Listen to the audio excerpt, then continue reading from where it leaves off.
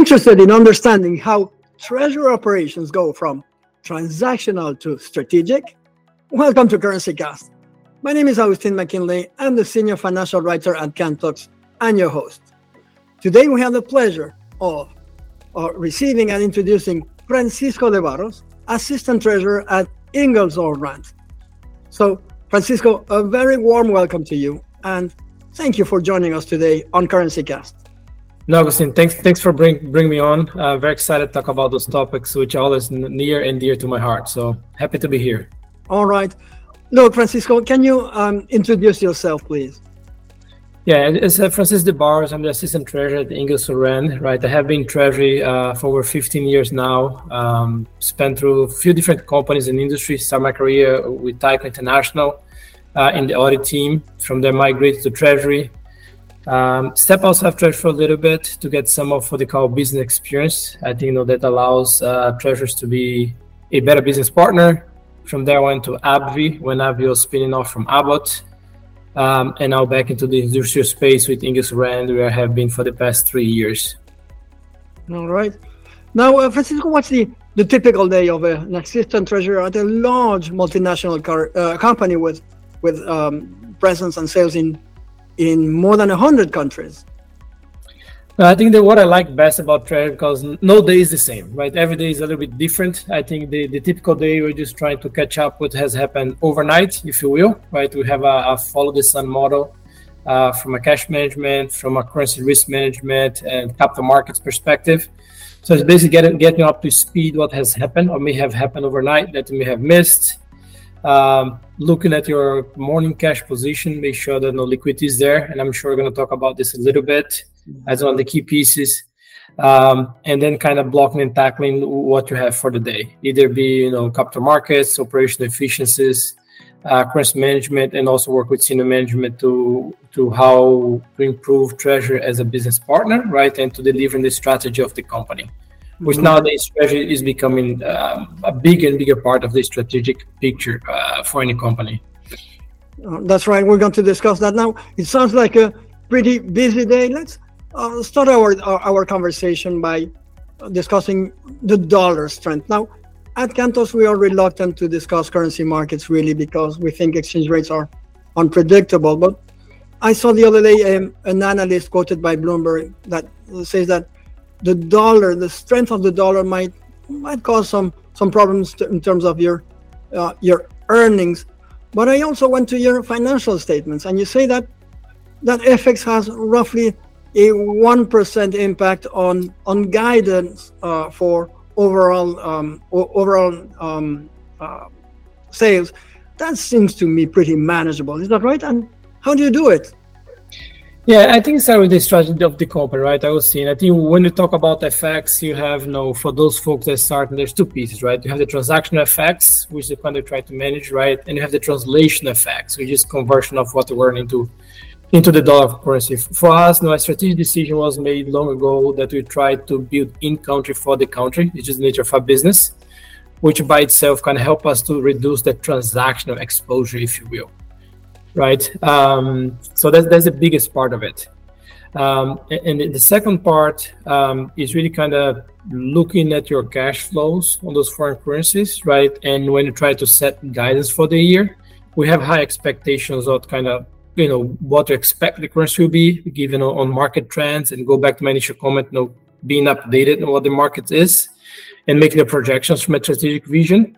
Right, so when we put that guidance out there, we already expected the dollar to have the path that has been taken this year. Of course, no one is ever 100% accurate, but now we have been able to somewhat closely resemble what we expect the trajectory to be and what's taking place. Right. Now I see that just very recently, both S&P and Fitch ratings upgraded your debt to BBB-, and that's investment grade. So my first reaction is congratulations. But look, if you read the statement by Fitch Ratings, it says that they undertook that upgrade to your debt, among other reasons, because they say that there are in place at your company policies that contribute to a lower variability in free cash flow. Now that's to us that's particularly so exciting and interesting. And of course the question is, so to what extent, if any, Francisco, does risk management and perhaps even foreign exchange risk management make a contribution towards towards a smoothing the path of free cash flow? Do you apply, for example, layered hedging programs? Yeah, so I mean, the free cash flow program is really the result of a much longer work that we started many years ago, right? It really started with teaming up and partnering with the finance team to look at business fundamentals, right? We have something in the English brand we call the IDX, which is the operating model, where we meet on a quarterly basis to discuss priorities for the quarter, right? And that's tracked monthly. Right, so as senior management, the first thing that we did out there was the vision for English Rand, right? And we wanted to be investment grade, right? We are a growth company. That became very clear from discussions that we had with the banks and the investor community, right? So having that foundation of where we are and what we want to be, right? The second step was, okay, how do we get to the top tier of our group, right? Is it margin, right? Growth, margin percentage, and kind of first piece was working capital. That's the first thing that kind of addressed from DSOs, DPOs, right, the liquidity piece of the corporation. The second step was looking at a capital allocation model, which is a comment that the Fitch and SAP made, right, and the upgrade was more related to our refinancing, right, of that capital, of a capital structure, if you will. English Rand, when you look at it operationally, we have always been investment grade, but we had a leveraging event because of the merger between English Rand and Garden Denver that took a leverage up. Therefore, it got downgraded, right? And I just worked with the rating agencies to help them to understand where we are and where we want to be. So part of it was a debt issuance. We kind of helped the transition of a secured capital structure to unsecured, right? And the comment that you're referring to was more like it could be further upgrades, right? If we continue to do M&A, which is something that we kind of continue to do bolt-ons as senior management has stated, right? And the policies that, help to reduce variability of cash flow. And that really is that in country for the country model that we discuss, right? It is being laser focused on our working capital measures like DPO, DSO, which kind of track very closely, right? And Treasury kind of inserting itself into a strategic partnership to drive costs out from a bank fee perspective, from a finance perspective, and also help to support supply chain finance programs. Ensure collectability and the trade finance a big part for us. So it is a multi-pronged approach that help us to have that variability, and then of course holding the team accountable for it, right? So when we have guidance out for the quarter, we are tracking on a weekly basis, right? And we make sure that everybody is leaning in and everybody's accountable for it. So that is a work in progress that I expect to continue for many years, as we had made great progress, but we are not where we want to be yet. Right. Now, but if there is that contribution that finance can make in terms of, again, of lowering the variability of free cash flow, that's at the very heart of issues like a cost of capital, like firm valuation. So that's really goes into what we said at the beginning, right? We go from purely transactional to a lot more strategic. Is that right? That's correct, right? And look at Treasury, obviously, you have like three pillars, right? You have the cash management, which is the foundation, right? Then you have the debt capital market, which is your debt. And then you have what we call the corporate finance, right? And that's where kind of Treasury, I think, is kind of focused on. And it's really like when we're doing M&A, right? Looking at, the expected return for that M&A, what's the cost of capital? Does it make sense? So we're not just helping to fund, but you're being active, participant in the discussion. Does it make sense? Right, from a capital allocation perspective, and that's that comment they made about a disciplined capital allocation structure that we have. Right. All right. Now let's move a little bit onto the subject of, Francisco, every single survey that I see here about treasurers, about CFOs, puts liquidity management, cash management at the forefront as the number one priority.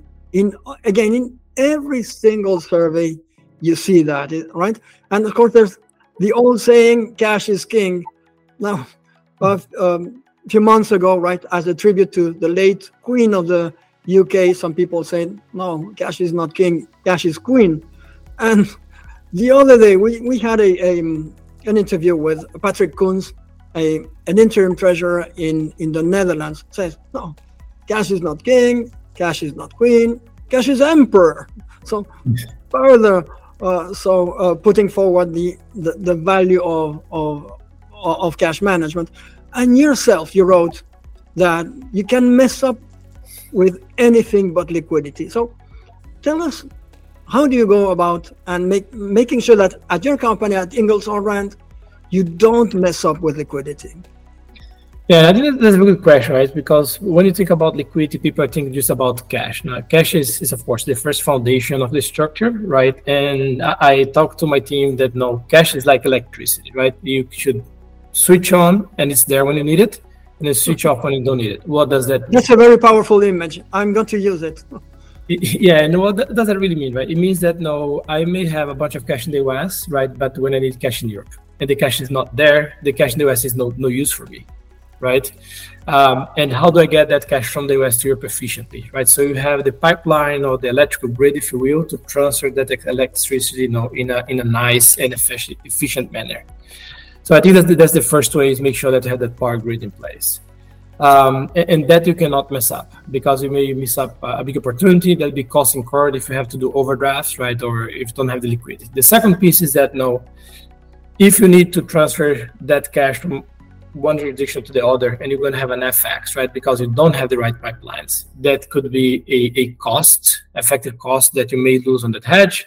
It may be a swap cost to it, right? Or it may be that, no, that FX gain loss may hit your P&L, which people that you don't like. What we don't like in finance is surprises. And then I see one of the main functions for the Treasury is to avoid surprises. And surprise can be positive surprise or negative surprise when we talk about FX, right? Either one is bad, right? Because investors, if you always surprise them in a positive manner, they become accustomed to it. And every time you put a guidance out, they're going to inflate that guidance, right? Or they're not going to trust your guidance because they think you're conservative. And if you're always under-delivering, right, then you are not doing your job. So I think liquidity relates to the ability to move the cash effectively and when needed. And also, right, to make sure that, no, you take out the variability of the earnings out by managing your FX, by making sure that you understand what's going on. And that power grid, if you know what a power grid because it says like electricity, if it's laid out well, it helps to avoid those surprises, last minute items that always come up, right? There's also an urgency. Someone either misforecast the cash or no M&A transaction came up. There's a good opportunity that you need to be able to fund it. Right. Now, you just said that one of the ingredients here is FX management. And if I come back a little bit to those surveys, first, I really like them. But second, I tend to criticize them a little bit because they tend to present the priorities of treasurers. And we have you as a treasurer, and you're going to tell me if you agree with this. The priorities of treasurers as being neatly separated one from the other. So always say cash management at the top, then perhaps issues with raising capital, and perhaps the investments in technology, and then comes foreign exchange risk management. But again, as if those issues were neatly separated from each other. I'm not sure that this is the practical view of a treasurer. Is that right, Francisco? That's correct. I mean, they're not mutually exclusive, right? That's one piece. And also when you talk about cash managed FX, they're going to be very different, depends on the organization that you are, right? Every organization is at a different maturity curve, right? Some organization may have different type of FX exposure challenges, right? Or different challenge from a capital funding perspective, right? So they tend to be generic, but do they provide a lot of insight? I agree with you. I'm not sure they provide a lot of insight. And I think some time ago, you may have seen, I wrote an article for Treasury Today where they're talking about the centralization or in-house bank, what have you, right? And everybody was talking about payments on behalf of and collections on behalf of. And my article was, nobody talks about the problems with payments on behalf of, right? One size doesn't fit all, right? Even from a country perspective, from a systems perspective.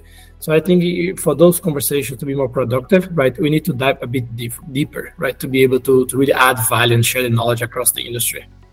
Right, right. Now, let's bring the discussion a little bit to the topic of technology in treasury operations, and as technology again as a way to move from that transactional view of treasury to a more strategic one. We recently created an automated solution for exactly what you mentioned, right? In-house FX, and that solution allows make sure that subsidiaries make internal trades, but only the headquarters are allowed to actually operate in foreign exchange derivatives. And I was discussing with an engineer yesterday about that solution, and he just stressed the point of the issue of traceability, being able to trace back, so all the way from an internal trade by a subsidiary to the execution of the actual hedge with a derivative transaction, again the P&L and all of those aspects. So we are really keen on having that idea, that traceability, meaning that each individual item along the transaction journey, from an entry to position to a conditional order to a hedge to an operation and then to a payment, has its own unique reference number. And I know, Francisco, I'm asking you this knowing that you started out your career in audit, and so presumably you pay a lot of attention to this, or your team, right, to traceability issues in general. Is that correct? That's correct. I mean, traceability, right, and control is key. So you even talk about treasury, a lot of it cash, so we're also trying to prevent fraud and type of things. But when you talk about, I think what you guys talking about centralization is really important, right? For two things. One is cost efficiencies, right? But as you look, traceability, we're talking about the payment, right? I'll go one step behind, because when you talk about a centralized solution, a lot of it resides with the information, right, that are extracted from ERPs. And the first step in this whole process, and that's something that we are facing now, the challenge is we have many different ERPs, is the data that your accounting team is feeding to the system is correct, right? So you should be able to have the traceability, know where you're sourcing the data, first to identify that exposure, right? And aggregating that correctly before you move up the chain. Absolutely. Because you may do a hedge based on information that you have, but if that information is bad, right, you're going to be off. And you should be able to trace back to explain and understand what went wrong, right? And traceability, not just know where did the information started from, when that invoice or that liability asset was put into your balance sheet. So you know where it's coming from and you understand what's driving, right? So it's going to help you to have better data to hedge overall. Is also going to help you to understand your trends, because if you have a clean data, you can project it out and become effective. So I think centralization technology to treasury is key. I think we get more and more pressure to become more efficient and more streamlined, right? And I told my team, the treasurer for Angus Rand, who I partner with, say, hey, if you want to succeed, right, we have to rely on technology, right? We have a very large and complex organization with many ERPs. Manpower alone is not going to solve this. And that's what I have been focused across the organization is technology. And technology means, centralization solution, like you're mentioning, it is looking at our ERPs, is the data correct? Do we have the right process? So it's process, people, and performance. I think those are the three pieces that we need to look at. When we talk about technology, people tend to use a software machine, but really technology has the broader concept of people, performance, and processes.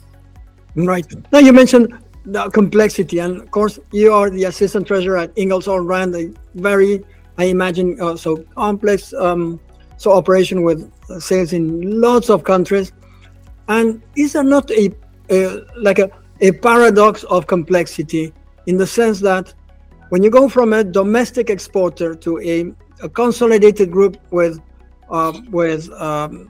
foreign representatives, and then a consolidated group with foreign production units, all of this becomes so much more complex that you need to simplify, right? And and you have perhaps more of a focus on managing net exposures, right? As opposed to managing the exposure in each individual transaction. Would you agree with that?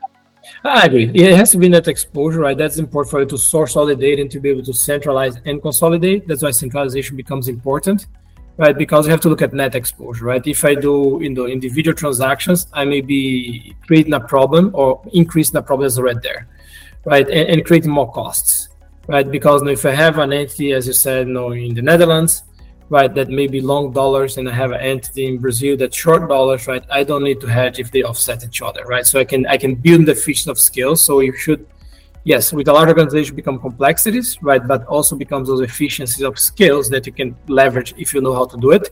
And that's what every treasury team should be aiming to do it. Right. Francisco, let's briefly talk here about a little bit of some of those technology solutions that we see emerging in the treasury landscape. We at Cantox are incredibly so fond of application programming interfaces or APIs, right? That you use in so many different contexts. So, for example, in pricing, in allowing, just as you mentioned, right? Your ERP to communicate with, say, a multi-dealer trading platform, or with a treasury management system, or even in travel with what we call booking engines. So we really think that application programming interfaces or APIs are really the most salient technology application in treasury operations. What is your view, or do you keep an eye on those trends in general? We do. I particularly do. I tend to like technology by nature. So I try, and I like, and I push my team. We have to be the best at what we do, right? I think that's the nature to help people to grow and develop, which are another important aspects that I normally talk about. But I keep a trend out because I think there's an opportunity for us to do something better with less, right? It's always raising that bar. Right. But, I want us to be aware. I want us to be at the forefront. And I tell our banking partners many of the time, say, hey, if you're piloting a program, reach out to me. I would like to participate with you. It's an opportunity for us to do something better. It's an opportunity for someone within the team to learn something new, right? And try to develop their skills.